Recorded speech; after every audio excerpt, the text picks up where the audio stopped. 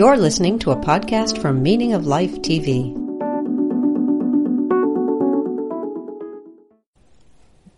Hi, David. Hello. How are you? I'm good. How are you doing? Well enough, I think. Okay. Well, that's all we can ask for in this world. Well, I can ask for a great deal more if you put your mind to it. So. Oh, maybe that's been my mistake. I just need to ask? Yeah. Well, no, I don't mean that you'll get what you ask for, but you can ask for You can ask. Okay. Well, that's some consolation. Let me introduce us. I'm Robert Wright. This is The Wright Show, available on both streaming video and via audio podcast. You're David Bentley Hart, very well-known theologian, very prolific theologian. And you've written a book called That All Shall Be Saved, Heaven, Hell, and Universal Salvation, in which you bring good news to us all, which is that none of us, not me, not even Sam Harris, is going to hell. That is your view, right? Well, I definitely don't believe in an eternal hell. No, I prefer to think of myself as a scholar of religious studies, by the way, than theologian. And there are a lot of people who prefer I call myself that as well. But yeah, the book is about Christian universalism, about not only its history, but its logic. But principally, it's a philosophical argument that's negative in form. I'm afraid I don't know if it brings good news, but the claim it does make is that if classical Christian claims are coherent, the only way they can be coherent is in the form of one of the classical universalist construals.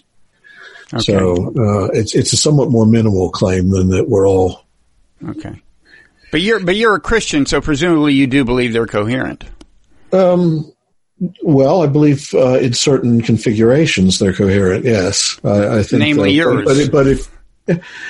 Or Gregory of Nyssa's, Isaac of Nineveh's. There's a long tradition there, but I mean, that doesn't mean that I'm an apologist for the Christian religion in whatever form it takes. I mean, I think there are Christian truths, and there's quite a lot of nonsense that goes under the name of Christianity. So it's not an apologetic project for me. Okay.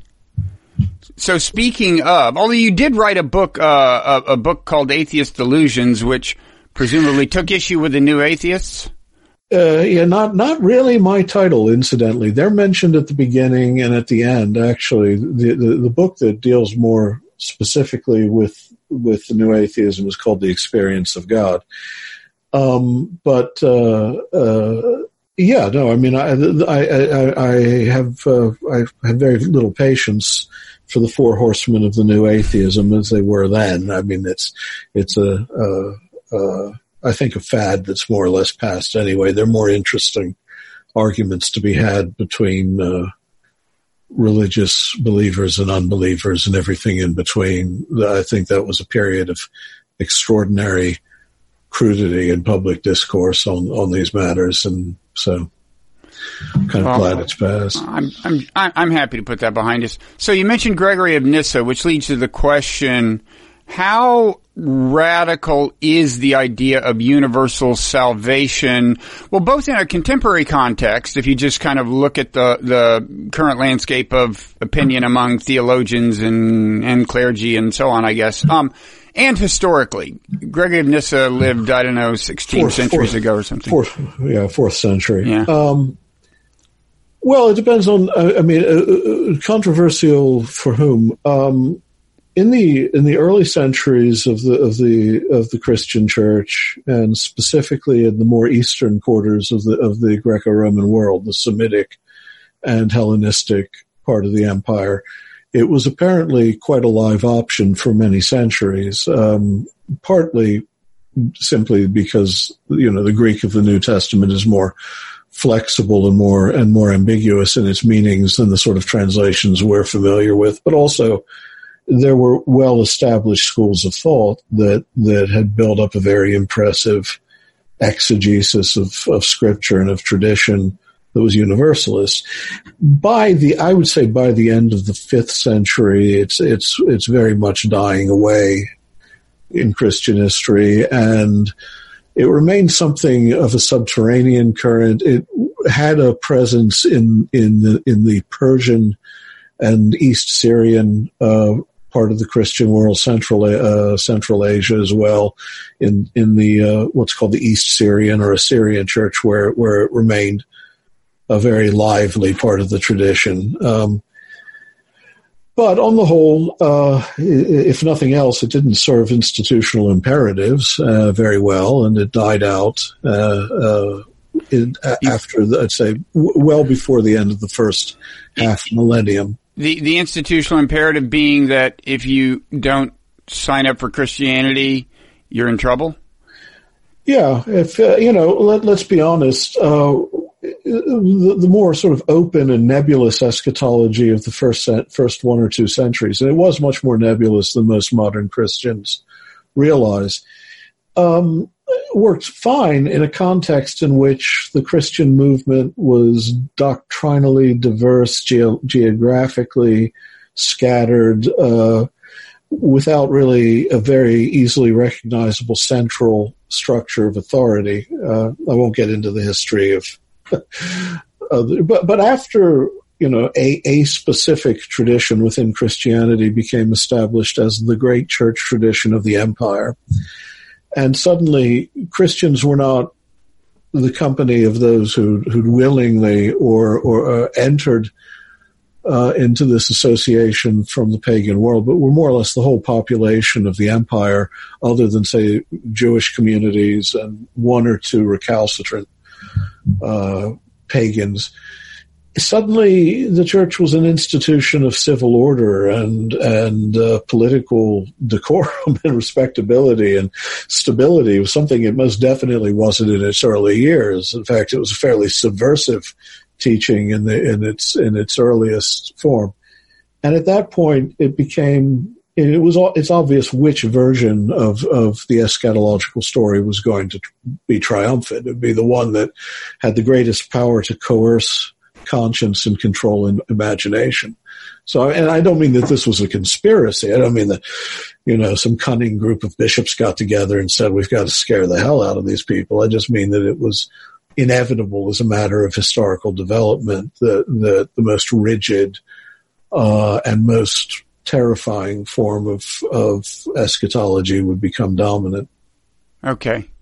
So there have been various appearances of the idea of universal salvation. Sure. Right. I mean, for one thing, Unitarians, I don't know how many of them know it, but the origins of the Unitarian Universal Church, which is what their actual name is merging with a Universalist church. And so that would still be part of their belief. Of course, not many. Go ahead.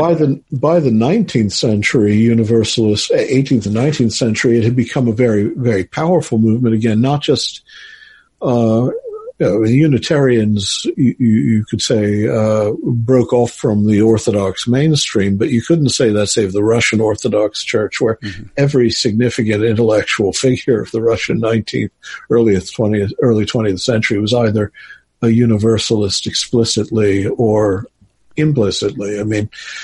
It's to the point where, you're Dostoevsky. Not really. But go ahead. In the famous dialogue Rebellion, just comes just before the Grand Inquisitor's tale, when Ivan is talking to Alyosha about what he objects to, why he can't consent, why he returns his ticket to the kingdom to God. One of the curious things that's often overlooked is he assumes a universal reconciliation. He assumes that all will be saved, and that's precisely what he can't bear to imagine, because for him, the injustices, the suffering of this life, especially the suffering of children, is too high a price to pay, even for the universal kingdom of love and knowledge. So, but also then in the Anglican Church, it's amazing how many figures from the 19th century, names you would know, the Brontes, Tennyson, Lewis Carroll, So in the 19th century, it became a serious movement again, and among scriptural scholars like the great F.D. Morris, the English Christian socialist. Didn't the Second Vatican nod toward universalism or not? Well, let's say no. Let's simply say that the Roman Church has been kind of trying to make it harder and harder to get into hell. I'm for that. Right.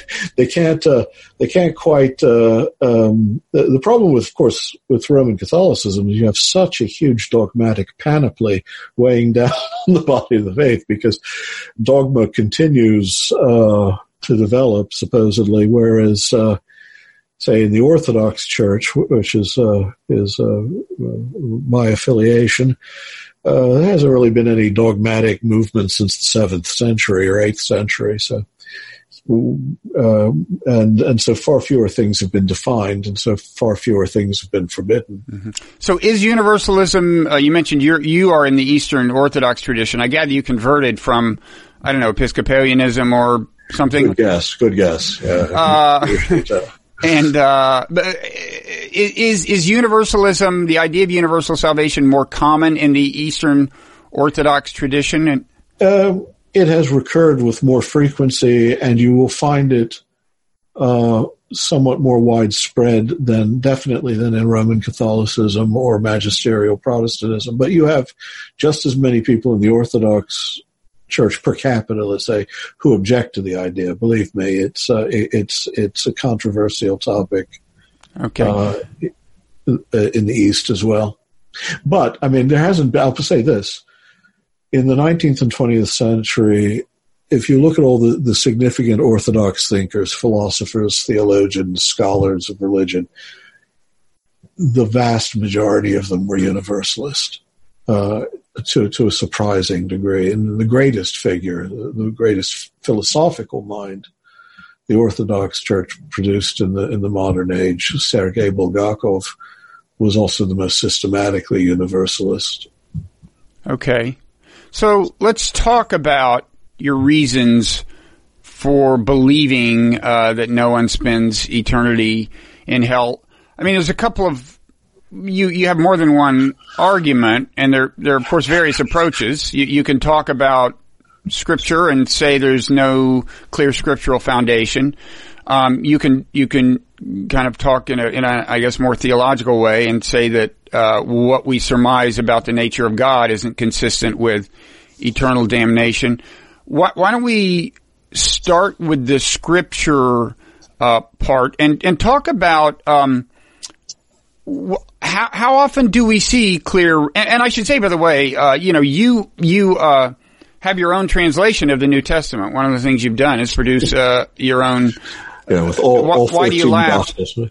What's that? No, I was just going to make a stupid joke about it. So the stupider the better. The stage is yours. Yeah. No, I mean, it's an old argument, of course, but I mean, if you mean how many places in the New Testament, which is the only place you have to look, because the Hebrew Bible doesn't have a concept of a place of post-mortem punishment, except fleetingly, perhaps at the edges of the intertestamental period. That whole sort of eschatology was, in a sense, taken on board as a result of intellectual, cultural commerce with Persia and with the Zoroastrian tradition there. What enters into Christian thought is a very, heterogeneous, farraginous sort of collection of images and ideas that are very hard to pin down. Intertestamental books like the Book of Enoch give us pictures of the afterlife. What we have in the New Testament are a great number of recognizable metaphors from that period, but no pictures of a place of unending torment after death. Even the word that's often translated as hell, or traditionally in the preachings of Christ, when he's talking about whatever it is that he's talking about in his eschatological discourse, as if they are even eschatological. That's also an old issue in biblical scholarship. The Gehenna, the Vale of Hinnom, is more an image of borrowed from Isaiah, a place of the destruction of rubbish and of corpses, and it's an all-purpose sort of portmanteau metaphor for throwing things out, getting rid of them. So it's the city dump. It's Jerusalem city dump.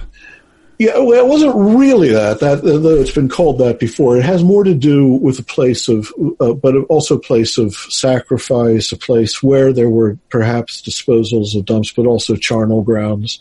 Mm. It's also an image of a place filled with the bodies of the fallen in Isaiah and Jeremiah.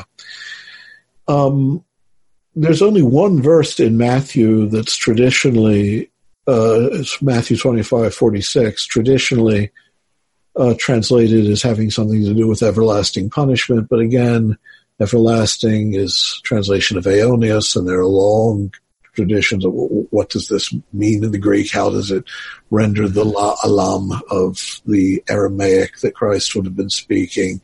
The word punishment, is it retributive? Does it mean aeonios in the sense of final, ultimate? It's just that one elusive verse. And what is that verse as conventionally translated? That it simply says that, it's about the separation of the sheep and the goats. Some enter into eternal life, others into eternal correction, is what kolossis really means in Greek originally. But eternal, or of the age, or, of the age to come, or for a long time, or of a divine nature, all these things are all plausible renderings of the way aeonios figures in the grammar of the first century. Then the earliest Christian documents of all, the letters of Paul, there's no mention of a place like hell at all. He clearly had no concept of such a place. For him, the whole issue was that there's a cosmic age we inhabit. There is a cosmic restoration coming, an age to come, an olam haba, and one wants to be part of that reality of a restored and transfigured cosmos, not a heaven, but of a restored creation. But for him, the only place he ever mentions a fire of judgment is in 1 Corinthians 3, and there it talks about two classes of person: those whose works have been good works, and therefore they'll withstand the trial of this fire, and people and such persons will naturally receive their reward.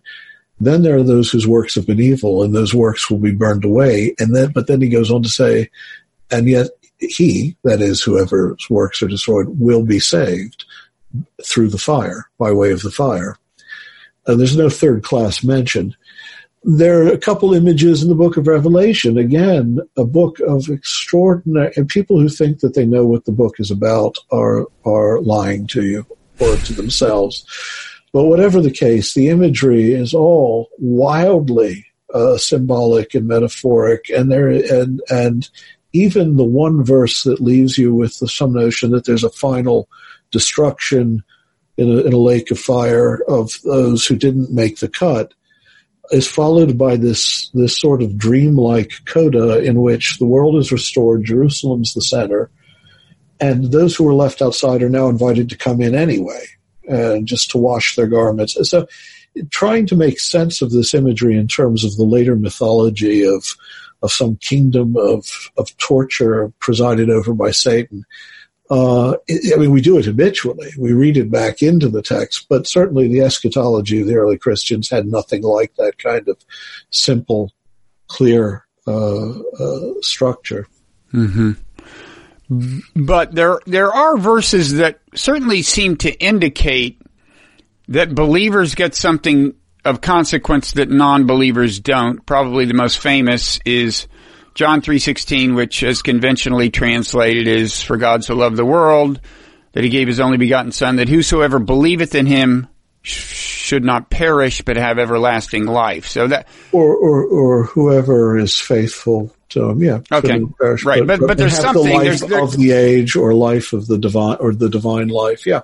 But the implication seems to be you don't get eternal life if you're not a person of faith. Again, if the word means eternal in the sense you're thinking of. But again, as I say, the early tradition people like Origen or Clement or Gregory of Nyssa or Isaac of Nineveh or Macrina or so on, and Theodore of Mopsuestia, Diodor of Tarsus, to give you a few universalist names, would again say that there's a kind of realized, there's an eschatological horizon in history. And that's the case of those, they would read it through that Pauline pericope I just gave you. There are those who, instead of simply being part of the new creation, first must be purified, purged, restored, recreated, made whole, have to go through the painful process of being separated from their own egos, from their own cruelty, from all the things that cut them off from the love of others. So you think it would be more consistent with Scripture to think of a hell that's not eternal, but maybe would be an unpleasant period of reconciling yourself with God or something? Well, first of all, isn't that true any way of life? We've all had that experience of heaven or hell, is being either shutting ourselves into our own egos and our own resentments, and we find that we torment ourselves through rejecting the love of others. But also the question is, again, remember, the question of the book is there a coherent story here at all? The New Testament is, full of claims of universal redemption. They always get overlooked, but, they're just there. Romans 5:18 or 1 Corinthians 15:22. Why don't you tell us what one of those says? Well, just as all human beings fell or became or inherited death in Adam, so all will be given life in Christ. Things like that. These formulations are actually legion in the New Testament. Mm-hmm. He is the atonement for the whole cosmos, not just for us, that is believers, but for the whole of the cosmos. Things like that. Those verses far, far outnumber, and then you have the actual teachings of Christ. I always find it odd. It's not just, of course, say American fundamentalists. You find it in every communion, but the people who take this incredibly metaphorical language and they recognize that it's metaphorical to a point, but then impose a literal meaning on it, which they assume is non-negotiable. So let me take a sip here. Sure. Let's pretend this is water. What is it actually? It's water, but I'm trying to make a bad joke. I was brought up Southern Baptist, and at communion, what was in our little grape juice? Our little glasses. What's that? Grape juice. Grape juice. We didn't get wine. Yeah, well, And I should make clear to people who are listening and not watching, you're not drinking wine. That looked more like Pellegrino or something. It is San Pellegrino, yes. Yeah. But, they'll see that Christ uses all sorts of metaphors, and then somehow, because they've inherited this notion of a simple, uniform teaching about heaven and hell, somehow in their mind, they make these metaphors combined into a single image. So, image of ovens destroying chaff,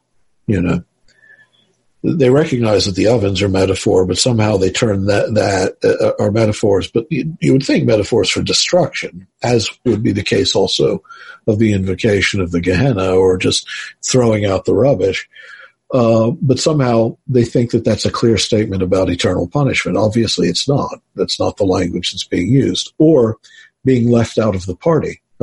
That's part, the wedding feast. It sounds so grand and ominous in the King James, at the outer darkness, weeping and gnashing of teeth. But really, the party's going on inside, and you got locked outside. It's a dark night, and you're shedding tears because you're angry that you got left out of the party. A milder image, but also still not an image of eternal torment. The only image you get of torment in Christ's teaching is the 3 points where he talks about being sent to debtor's prison and being abused there by the torturers, but those all come with an until attached, So, I would say that if there's a consistent story being unfolded in the New Testament, I'm not insisting there is, but if there is, The universalist one makes sense of all the verses, one way or another, come hell or high water, so to speak.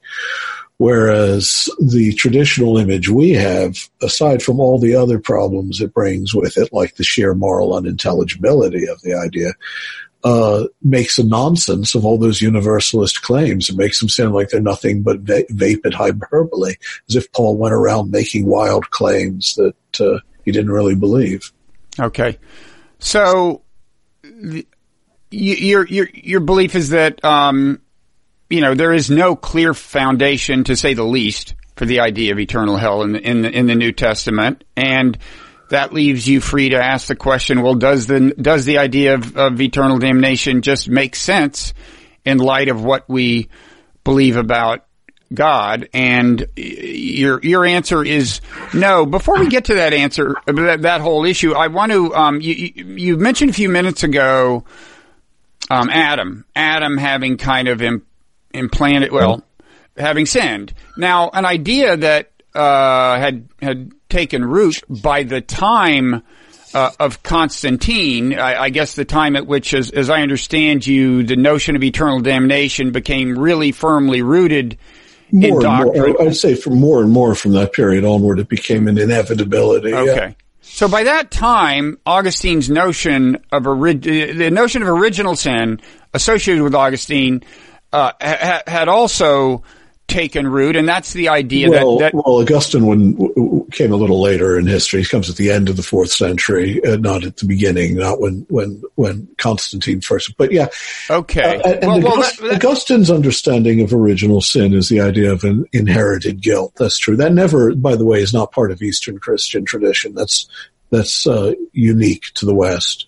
So I guess you've answered my question. If he came a few decades too late to have set the stage for Constantine and others, I was going to ask, did the idea of original sin have a lot to do with the idea of eternal damnation? It definitely came to, especially in the Western synthesis, because you came with the notion that somehow, the very term original sin is problematic. In the East, the tradition was simply to say that we were born enslaved. All the legal language that Paul uses is civil language regarding slaves and buying them out of slavery. The things that we often see translated as ransom, for instance, litron, just really means the manumission fee for setting slaves free who are laboring under a cruel master or prisoners in the house of death.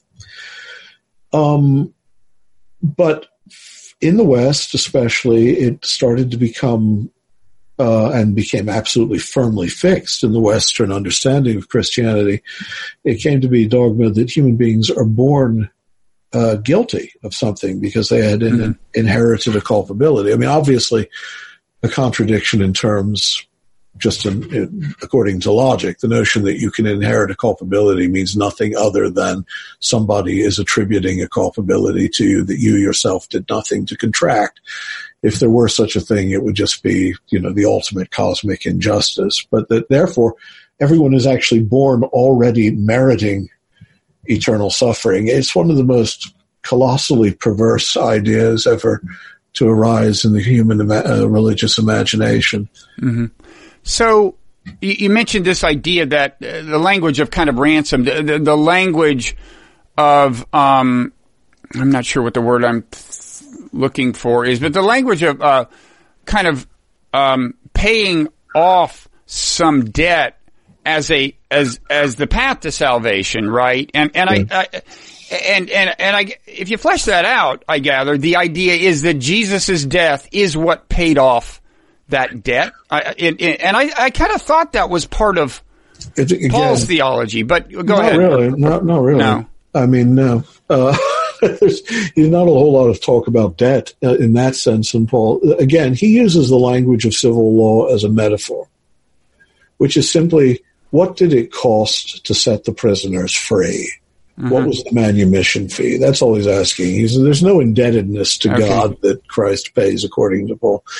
The earliest understanding of salvation was a much more linear sort of tale of the divine hero, so to speak. It was here, the cosmos had fallen in bondage to death.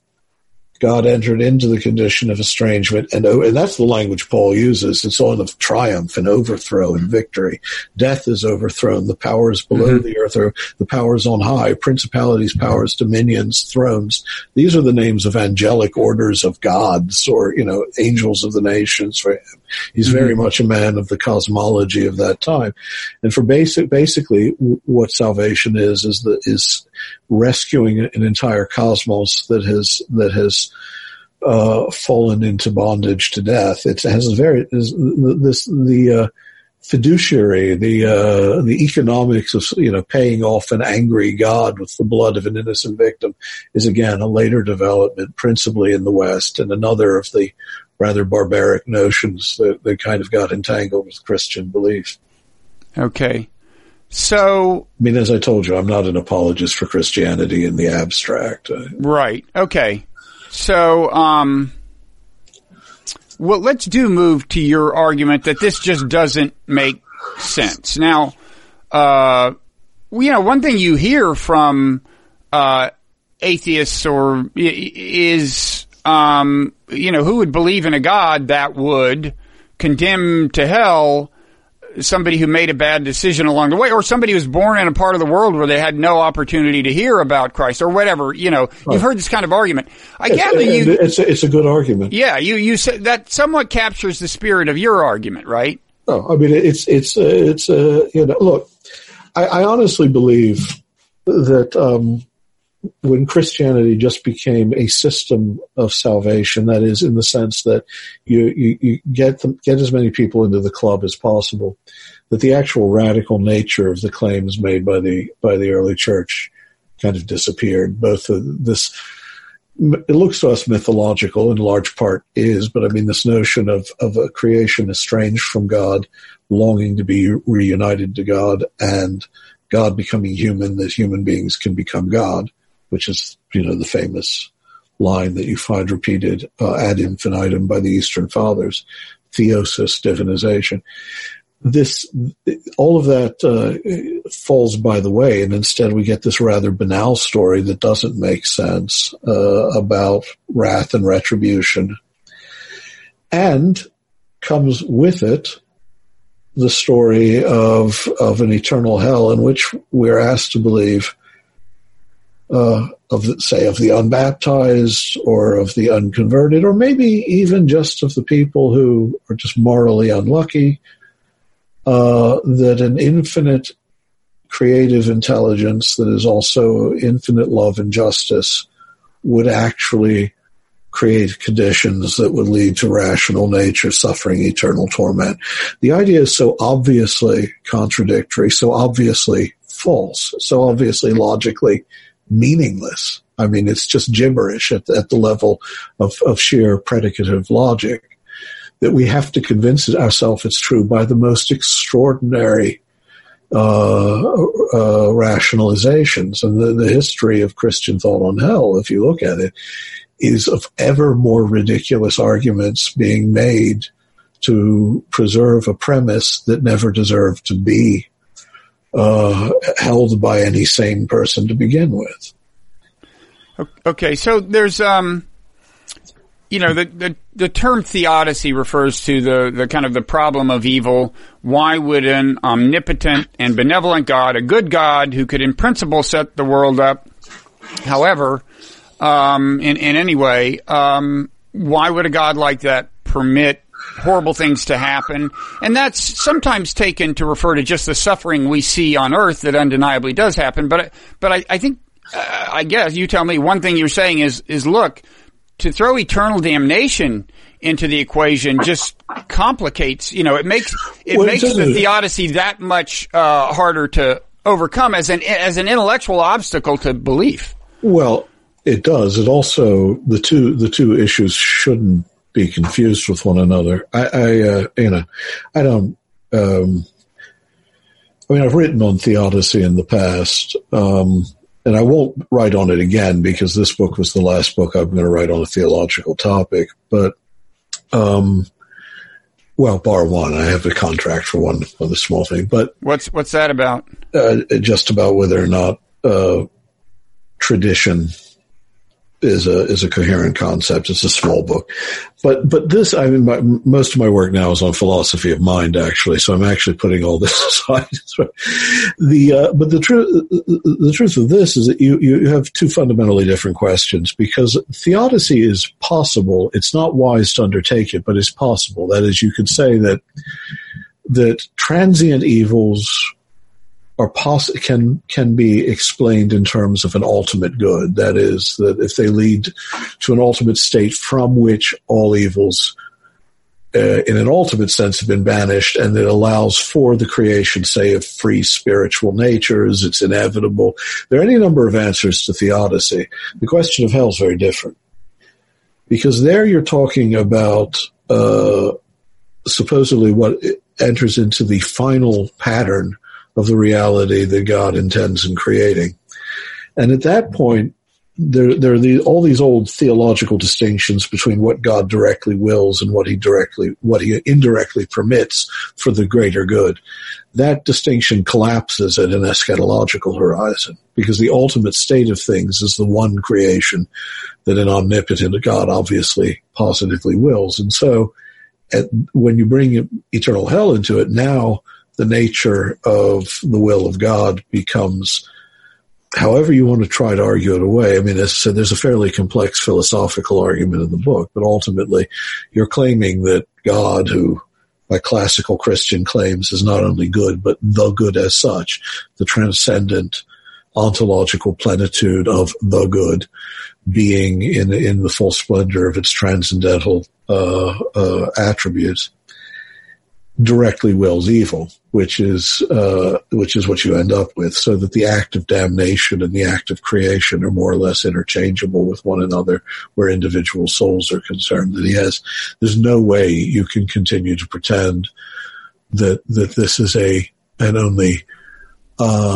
provisional evil leading to an ultimate good. Rather, what you have is a relative good and a relative evil, which is the contrary of the Christian claim. Again, as I point out, the issue in the book is the rational coherence of the story as a whole. Mm-hmm. Are the classical Christian claims coherent? And usually they aren't, right, if they involve the idea of eternal perdition. Okay. So it's one thing to say, well, this suffering will be worth it in the long run. You know, it will serve some greater good that will show up in the long run. But if the suffering is eternal, then that doesn't work. I mean, it's a meaning. And then, you ask yourself, what does that mean? It means that part of the calculus of creation then, there's a long passage in the book that's a kind of game theory. But the calculus, the creation, is what are the stakes that God's willing to give up in order to bring about the end he desires. And if, in fact, that's the damned, either through direct predestination or just through the stochastic probability that some people will fall and others won't, then God has made a compromise with evil for the sake of a relatively good end. And, that's, again, contrary to the most basic classical claims Christianity has always made about the divine nature, about the metaphysics of transcendence, and so on and so forth. Okay. So there's one connection, and maybe this is implicit in how you answered my first theodicy question, I don't know, but one seeming connection between the problem of evil in the sense of the suffering we see and the question of eternal damnation is that one common answer to the problem of evil is to say, well, yeah, God could have made it so that everything is peaches and cream, but God wanted us to have free will. Free will means you will make mistakes. Suffering will happen.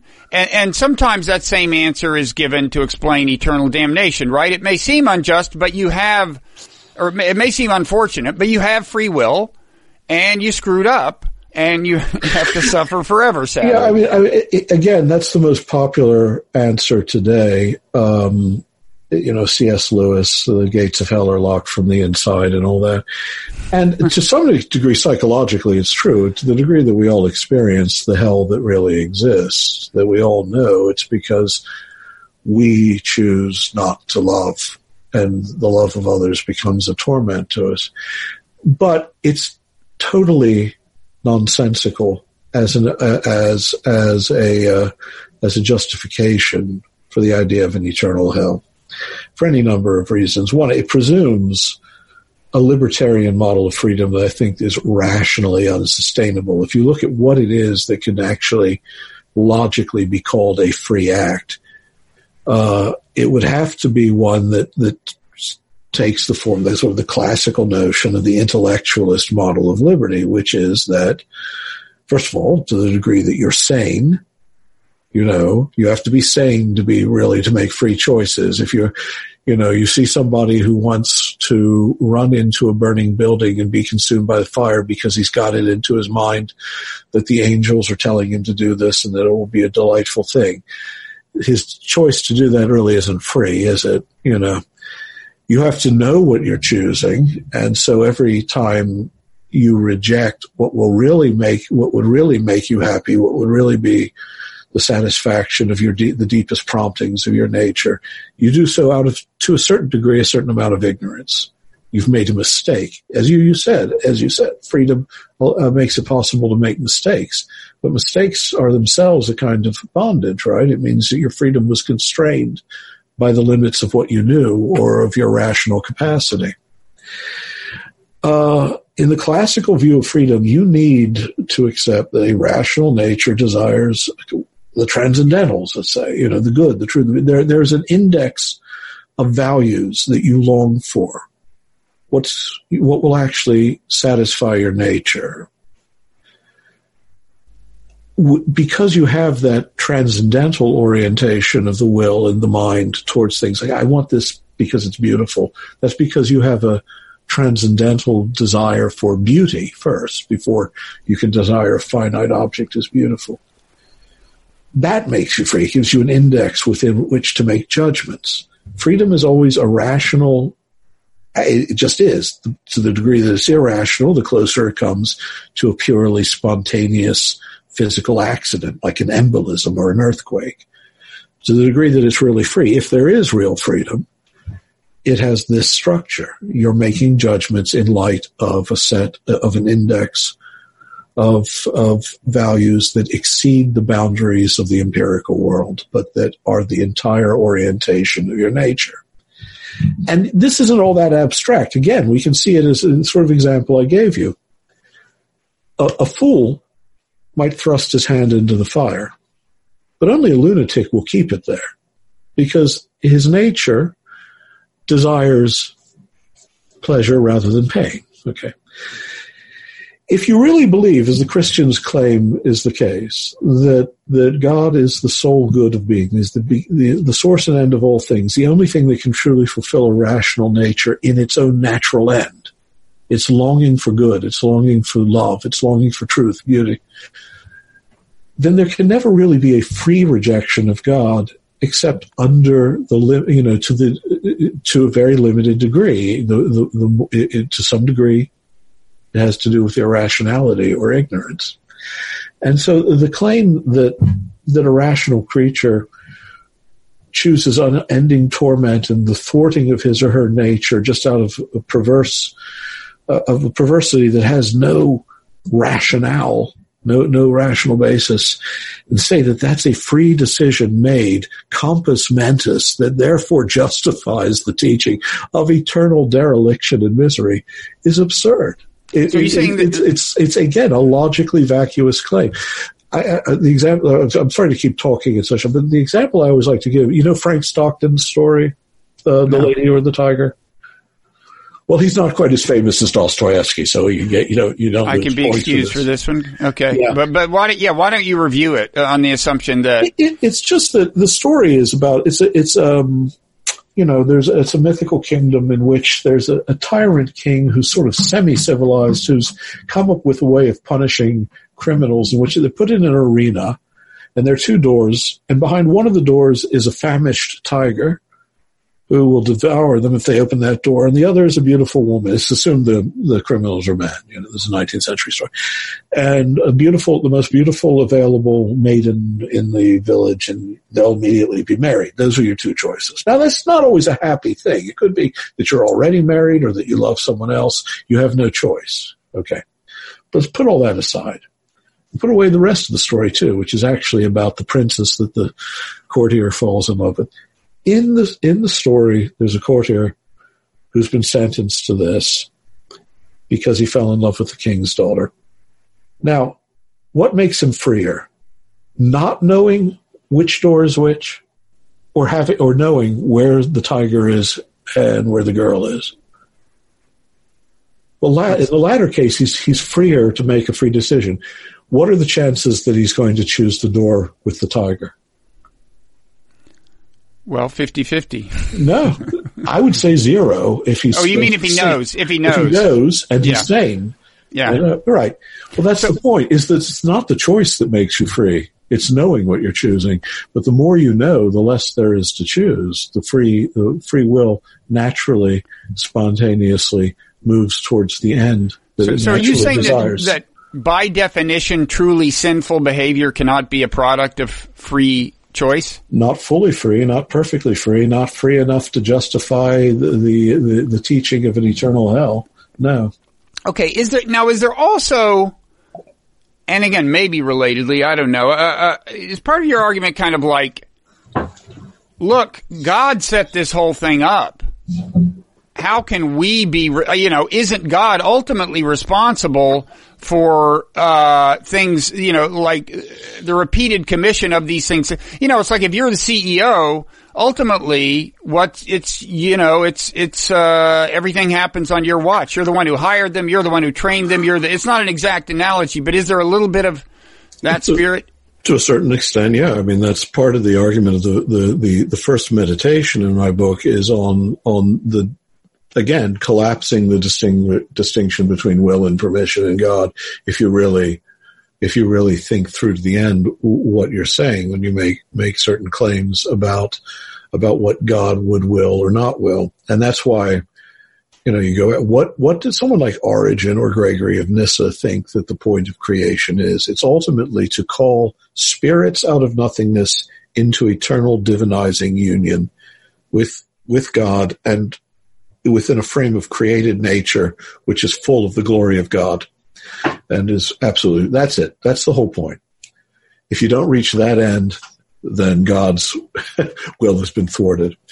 If you think that God's will is to set up this ridiculous game of chance in which you either get the golden ticket or you don't, you either get in to see Willy Wonka or you don't, and if you don't, you're going to be tortured forever.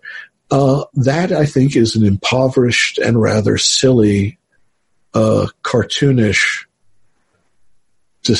decline from this sort of glorious cosmic vision that you find in Paul in, say, 1 Corinthians chapter 15. To go from that, that glory, which is one of in the religious literature of humanity, it's one of the great texts. 1 Corinthians 15. It's up there with the Isha Upanishad and other works, or the Lotus Sutra. It's one of those things that when you read it the first time, it and you really read what's there as opposed to what you've been taught to find there, it should shift your vision of what the religious imagination is capable of seeing. To go from that to this silly tale in which God just set up this game of winners and losers, and the losers are just, vindictively tortured forever, to me is just an obscene corruption. Okay. So we talked a little about the extent to which hell has a foundation in the Scripture, in the New Testament. Let's talk a little about heaven. I mean, you do see the phrase kingdom of heaven or of the heavens, yeah. Okay, or kingdom of God. But I think the conventional thinking is that would not have, certainly a lot of people say that would not have meant to people of Jesus' day what a lot of contemporary Christians imagine when they think of heaven, which is a place separate from the earth up there that you go to. No, the eschatology of the whole Bible, Hebrew and Jewish and Christian alike, is this worldly. The kingdom of heaven just means the kingdom of the heavenly places or the transcendent places, the places on high. If you had the sort of cosmology of the time, it would mean the kingdom literally either of the Empyrean above the sphere of the fixed stars or the primum mobile even, or the kingdom that encompassed everything above the sphere of the moon, you know. But it just means the divine places, but it doesn't mean where with the kingdom of the heavens or of heaven comes to earth, it is to transform earth. So all of the language of redemption in the New Testament is of a new heaven, a new sky, literally a new earth, and all the animals are there rejoicing. And there's plant life and animal life and human life. And there, you know, it's a cosmic restoration in which the glory of God now pervades everything. I think in the Eastern Christian tradition, you know, which has a certain pronounced mystical tendencies, even at the center of dogmatic life. A very popular image is to say that the end of creation is for creation to become like the burning bush, pervaded by the glory of God, but not consumed. Okay, so this is the bush that Moses saw, and yeah. You want to just quickly remind people who aren't conversant in that the importance of that. I guess the days of that sort of general cultural literacy on these things can't be presumed. I think you can no longer assume, yes. Right, yeah, I'm told, just as alarmingly, I'm told that there are now people in college who don't remember the movie The Matrix. Yeah, so, yeah. Well, yeah. And as Gnostic allegories go, it's not the best one in cinema, but it's, you know, it wasn't that long ago.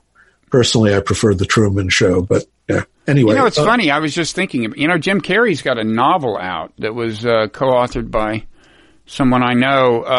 But I'm a big fan of The Truman Show. But we digress. The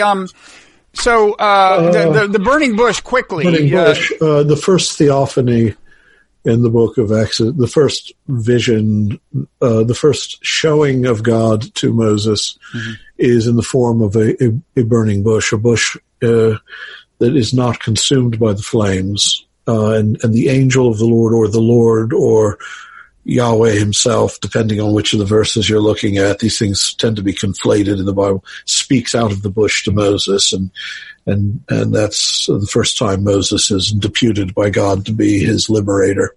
Now, is this where God says, as the conventional translation goes, I am that I am, or one conventional translation? Ehyeh Asher Ehyeh in Hebrew, or, you know, and it can also mean I will be where I will be, or, you know, I will be what I will be. You know, it can be translated a number of ways. So I took you off track there. What were you saying about how are you applying the burning bush to this? Just that this was the vision of the purpose of creation in the New Testament or in the early church. It's not that human spirits are wafted away to an ethereal paradise, but rather that the whole cosmos.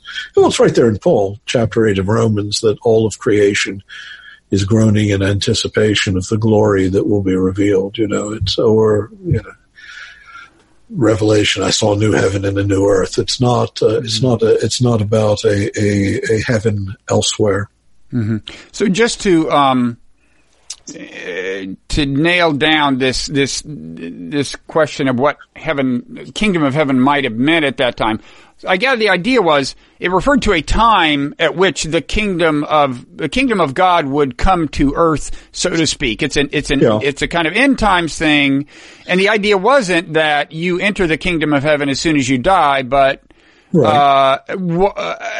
everyone, well, in your view, everyone, but certainly at a minimum, all believers will enter it when it arrives on earth, and then presumably dead people will be resurrected, and so on. You know, yeah, I mean, it's also called the age to come. It was just all the expectation, and we have to be clear about this for Paul and apparently for Jesus.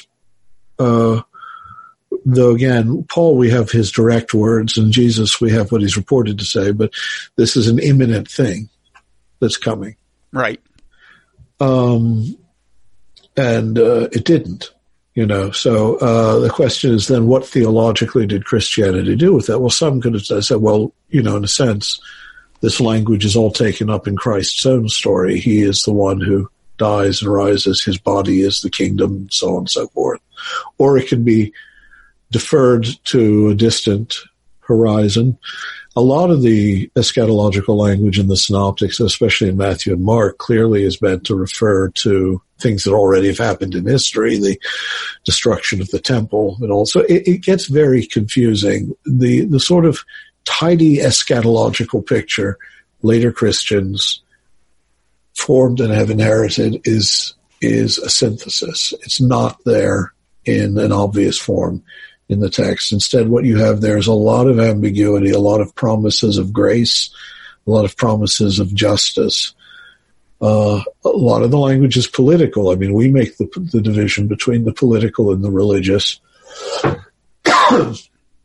It doesn't seem to be the case here. I mean, Christ's doctrines, his teachings were extremely political. They're about the relief of the poor and of the justice that God would bring to those who were cast down and rejected and oppressed by the wealthy and the powerful, and this is part of the kingdom as well, and part of the kingdom that can be lived out in history. So I think much of what we think we know the early Christians taught, what we think we know Christ or his followers believed, is more or less a projection of later centuries of a very of a picture that simply doesn't correspond to what was originally there. Okay. So, do you have a conception of what the afterlife might be like? You clearly, I assume you're skeptical of a lot of conventional scenarios. Yeah, I have none. No.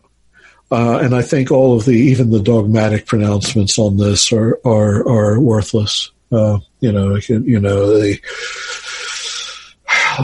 Sort of say it's part of Catholic doctrine, for instance, that there's such a thing as immediate judgment and so on and so forth. I think all of that should just be judiciously ignored. So you're what, agnostic but hopeful, or what? I'm not a materialist. I don't believe that. I don't even believe that you can come up with a materialist reduction of consciousness, let alone or of anything else. Actually, I don't doubt. I just don't think any picture we have could possibly be adequate to whatever the reality would be. So I dislike trying to. I just wouldn't claim to know what it's like beyond this life. So I find it it always results in a kind of cartoon. It's always you always picture somebody who has a nice front garden and running orange juice from the taps. It's everything that our limited imagination at its most guilelessly childlike can come up with. But other than that, you should just take those as psychological symbols of something far greater. But you're not being a materialist makes it to you plausible that it is like something after death. Oh yeah, definitely. In fact, I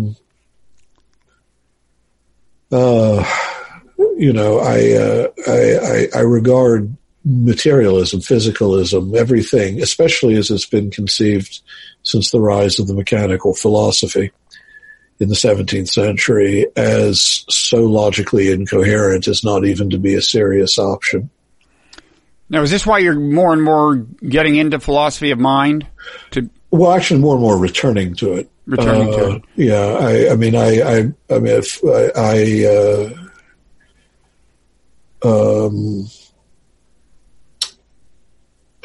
I've written on it in the past. It's just time to put all the pieces together into a single book, because I've been promising to do so for 10 years now. And so that's what I'm working on now.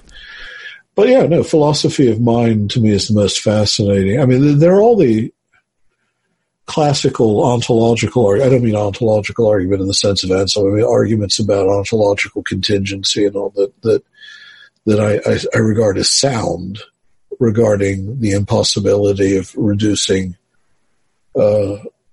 material existence to a material cause.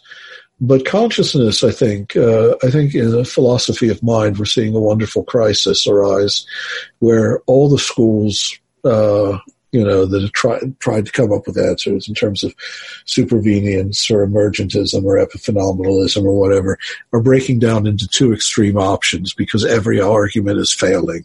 Computational models of mind have proved to be illogical. So it's either panpsychism, everything is conscious and consciousness is just like a physical property, or total eliminativism, consciousness doesn't exist. And the reason these two extremes are becoming more and more the default positions is because everything in between has been subjected to such withering critique. Well, in principle, there's epiphenomenalism, or would you call that a subset of panpsychism? No, I don't even consider. Well, I mean, you could. I mean, you could say that if. Well, let me say by that we mean the idea that my consciousness, my subjective experience, is something that's caused by my physical workings of my brain, but does not in turn exert an influence back on the brain. So it's as if it has a relationship to my physical brain that the shadow of my hand has to my hand. Right, and all that is a way of restating the problem. The issue is, again, there's no causal narrative one way or the other. So if you just eliminate one of the directions of causality, that somehow cuts your problem in half, but it really doesn't. Epiphenomenalism is not an answer to anything. It's just a supposition about a relationship that we still have no plausible causal narrative for. I mean, if it's true, it would. But if it were true, it would be vacuously true because it would be true in a way that doesn't explain anything. But I think it's better than eliminativism because eliminativism doesn't. No, I'm talking about, when I mentioned the two extreme options, I'm talking about two options that don't work. Oh, I see. So you're just saying epiphenomenalism is in that same category. There are things that don't work. A continuum of failed attempts at talking about, panpsychism doesn't work if it's a physical panpsychism that thinks of consciousness as a property, because consciousness isn't a property. Mm-hmm. It's a particular kind of act with a particular phenomenological contour. So it's, there are other forms of panpsychism, religious, idealists, so on, which I find inoffensive, but, that's a different issue. So do you have an answer to the mind-body problem? How much longer do we have? Yeah, I know. So it's not a question that should not be asked this late in an interview, but just. I'll confess that I'm what you might call a Neoplatonist or Vedantist in my metaphysical leanings, and I think that can be shown to be the most plausible approach. Yeah. Can you elaborate on that? You mean you think consciousness is more fundamental than the material world? Yeah, most definitely. Yeah, it would have to be, I think. And so the material world depends on it more than it depends on the material world. I would say that the ancient intuition that held good up until the days of the mechanical philosophy that mind is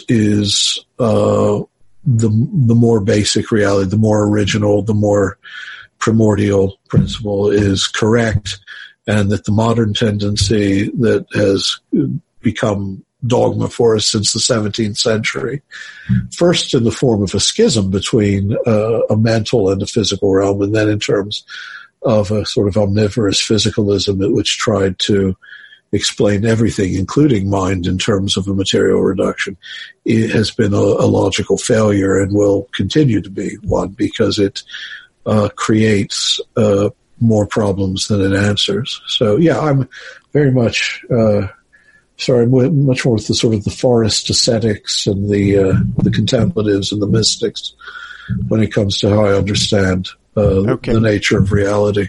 Now, speaking of mystics, I think you said earlier, in any event, it is said that the Eastern Orthodox Church is more mystical than other traditions in Christianity. Is that if you didn't say it, is it true?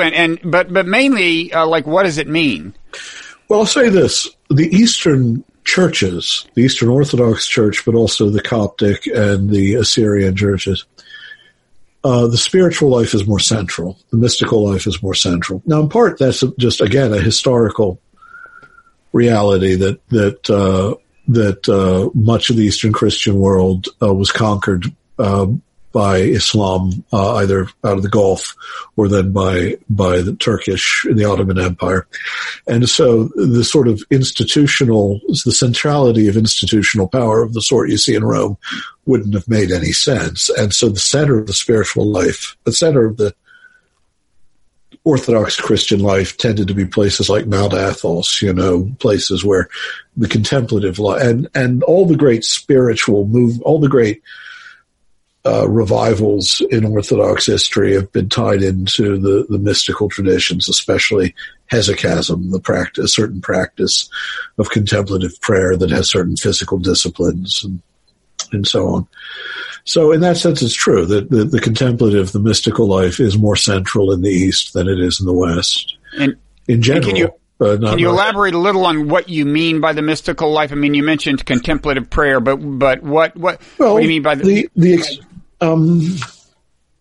a life in which the devotion to prayer and a life of charity allows one in this life at least a foretaste of real union with God, with real divinization, with real transfiguration in God, and that this is not, according to this tradition, this isn't just a psychological state. It's something that one experiences spiritually, mentally, physically, and that in this life, the sort of divinizing experience of holiness is possible. But it's an ascetic discipline, and I mean, it's not that obscure an idea. I mean, every major religious tradition has its mystical, its mystical schools. They tend to be more or less dominant in different parts of those traditions. Well, speaking of that, I actually came across your name recently. Well, I was reading an essay on the perennial philosophy. It's the 75th anniversary, I guess, of Huxley's book, The Perennial Philosophy. There was an essay in Aeon, A-E-O-N, by a guy who had been a big fan of Huxley as a teenager, and it was kind of reflecting on the whole idea. The idea there, and it's not original to Huxley, but what perennialism refers to is the idea that all the great spiritual traditions have some common core. Yeah. I was scanning it. I don't remember exactly what was said about you, but do you consider yourself a perennialist? I don't like the name only because a lot of the people who used that name, had very suspect politics. What is the political correlation? There just tended to be, not in the case of Huxley, don't get me wrong. I'm talking about the term perennialism. There were simply people who, they were sort of anti-democratic, and they had, the term is often used to people like Evola and others who have a fascist tendency. It's unfair, to associate that term with that, but nonetheless, it's a term that comes with associations. But no, I believe God revealed himself to all peoples. I've never made any secret of the fact, and I the book, The Experience of God, which, by the way, in which I'm unfair to an article of yours, by the way, at one point in The Experience. You're not the first. Well, which article do you remember? It was one that was too Dawkinsian for me, it wasn't until I read more of your work that I realized this wasn't all you were about, but this was years ago. So I think I was unfair to you. I think you are forgiven. You will not suffer forever for that. It's good to know.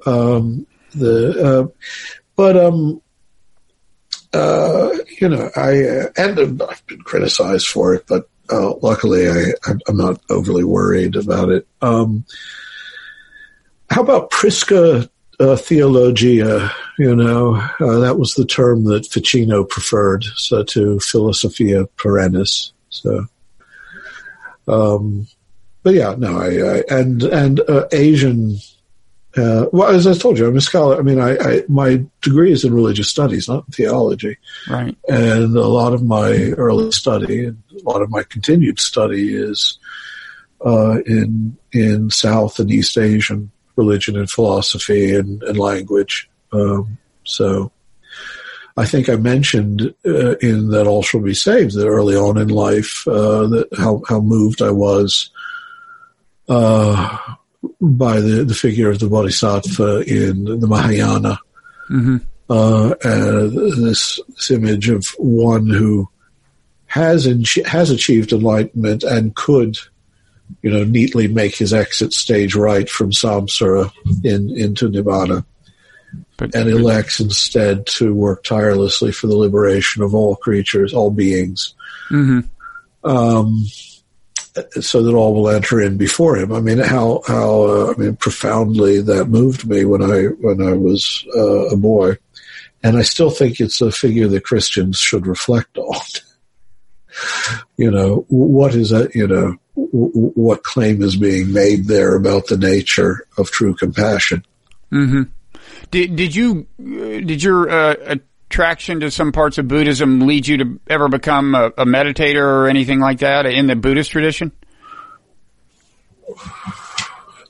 That's a mala. It's not. You don't really have to. I mean, it's the Orthodox. I'm not sure how to. I mean, not that most East Asians do actually meditate. It's just no. The Americanized version of Buddhism emphasizes that in a way that. Some of it does. If you've ever met members of Soka Gakkai, they're Nichiren, and they actually discourage meditation. So Buddhism is every bit as various as Christianity in this regard. I find the meditative techniques tend to be the same in all the traditions, though. Buddhism, Sufism, Christian hesychasm, the same sort of quieting of the will and of the mind, the attempt. You move from the ascetical to the illuminative to that experience, ideally of union, which I've never had, or of enlightenment, if you prefer. So I'm not even sure how you would say, in the Buddhist sense. I mean, all the meditative schools seem to insist on the same sort of disciplines of the will and mind. If we're just talking about technique. Yeah, I guess I did mean technique. I mean, I assume in Eastern Orthodox contemplative prayer, you're generally reciting something, if only internally. I mean, not like the Jesus prayer, which functions like a mantra. Like it's the constant repetition is supposed to become almost physiological to the point where the prayer prays itself in you. Mm-hmm. You're not even consciously exerting yourself to do so. Okay. Well, I think we've pretty much covered the waterfront here. I mean, we solved the mind-body problem, which is good. I solved it. You solved it. I'll release the findings later. Yeah. You promised a solution. Is there anything else you want to say about the book or the idea of universal salvation? It's a very appealing idea. No, I mean, again, I just emphasize that the center of the book is a series, and we never got around to one of the principal issues in it is, well, there are a lot of principal issues we didn't touch on, like the possibility of analogical predication regarding God. But one is about the interpersonal constitution of what personhood is, Mm-hmm. And to me, that too is crucial to the discussion. But ultimately, it is meant to be a single argument. So it sort of starts, all these bits are meant to fit together so that each one creates a roadblock to a path of exit for those who don't want to follow the argument to the end. Now, I think I'm a fairly good dialectician. So, I mean, I think it's a successful argument, but whatever the case, whether it succeeds or not, the thing I do want to emphasize is the negative form of it. My claim is just, very simply, that either the story is coherent or it's not, whatever story Christians want to tell about God. And any version that involves eternal perdition for a certain number of souls can only be maintained at the cost of equivocating on and thereby essentially denying some other essential aspect or affirmation of Christian belief. And that most of us really know this. We just don't allow ourselves to know that we know it. Okay. And if you do want to flesh out you referred to the kind of the idea, what was it, that personhood, it depends on interpersonal, but I mean, there the idea is that in God's conception, the ideal form for us to assume is in some sense one of kind of unity among ourselves, like all humans add up to kind of a single person or something. Is that the idea? Well, I mean, that was definitely Gregory of Nyssa's view that it's only the totality of humankind fully reconciled one to another and then with God that humanity, according to the image of God, actually comes into existence. Okay. But it's not just that. I mean, it's just a simple fact that who we are, what we are, we're not isolated essences. I mean, we simply aren't. We're finite beings. And so who we are is in large part constituted by the others that have shaped us, that have made us. And what you're asked to contemplate, the sort of traditional picture of hell, is not only that you could enter into your final beatitude and still be the person you are in the absence of and indifferent to the suffering of not only those you've known, but those who from afar you're related to by the absolutely indissoluble web of interrelations that constitutes all of humanity throughout time. Ultimately, you'll end up with a picture. The picture, and I can't repeat the whole argument here because I'm wearing down, but also just that you end up with Christians being asked to believe that the ultimate principle of heaven is exactly the same as the ultimate principle of hell, which is every soul for itself. It's a bizarre and uncomfortable picture. Yeah, not a very flattering picture of us that we could be happy knowing that these people who took a wrong turn somewhere are going to suffer like forever. And presumably God had a more flattering picture as part of the idea. Well, I don't know. I understand that, much of the religious language we use is nothing but the babble of babies trying to make sense of something they can't yet begin to comprehend. But I know this. I have to believe that God in the full proper sense, the infinite active being who is the good, the true, the beautiful, is actually morally superior to me. It's very humble of you. Yeah, I should say you're not. That. I mean, I'm being pretty minimalist. I'm not just saying it. And I could be more minimalist and say he has to be morally superior to Donald Trump or to Hitler. But I'm just saying that in general, he has to be at least morally superior to somebody who, would forget his wife's birthday or something. Yeah. Well, I think you have colleagues who would say that you're not always known for your humility and your arguments, but for the record, you do not think that you are superior to or even equal to God. No, I can honestly say that I do not, and I have never for a moment even suspected that I might be. So, okay, well, that's good. Well, thank you for taking the time. The book is That All Shall Be Saved, Heaven, Hell, and Universal Salvation. You're known as in addition to being known as a fiery polemicist, and we do get some of that in this book, you're known as a very graceful writer, and as a master of many large bodies of knowledge, and it all comes through. So congratulations, and thanks for taking the time. Well, thanks for talking to me, and thanks for not holding it against me that I was mean to one of your articles. If I had to hold it against everyone who's been mean to me... Well, actually, by my standards, I wasn't mean at all. No, but we know that's not setting the bar very high. Well, anyway. Okay. Well, thanks a lot. Again, right. You are forgiven. Salvation is yours. Thanks a lot.